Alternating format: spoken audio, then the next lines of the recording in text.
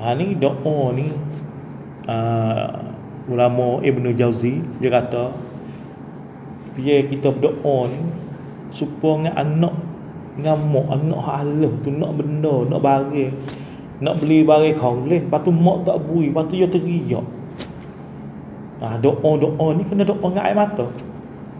Biar kita minta dekat Allah Ta'ala ni setengah kena minta dengan air mata. Lepas tu cuang hak molek sekalinya, dia setiap cuang Tuhan ni dia beri masa kita doa dah ada setiap waktu 24 jam ni, tapi hak cuang hak dia buka okat dia panggil kaufau hak raicik beri recek benda kata aku nak beri, hamba nak minta apa tu, hamba mana minta apa aku bagi, hamba mana minta apa aku cerak apa belum subuh tu. Kalau kita faham ayat macam ni, Rabbana la tu'akhizna in nasina aw akhtana, banyak hak kita terlupa, hak kita tersalah. Tu tapi dia minta tu we faham, lepas tu minta dengan air mata. Boleh tu we bersungguh sebab anak teriak nak benda, mak tu tak we teriak juga.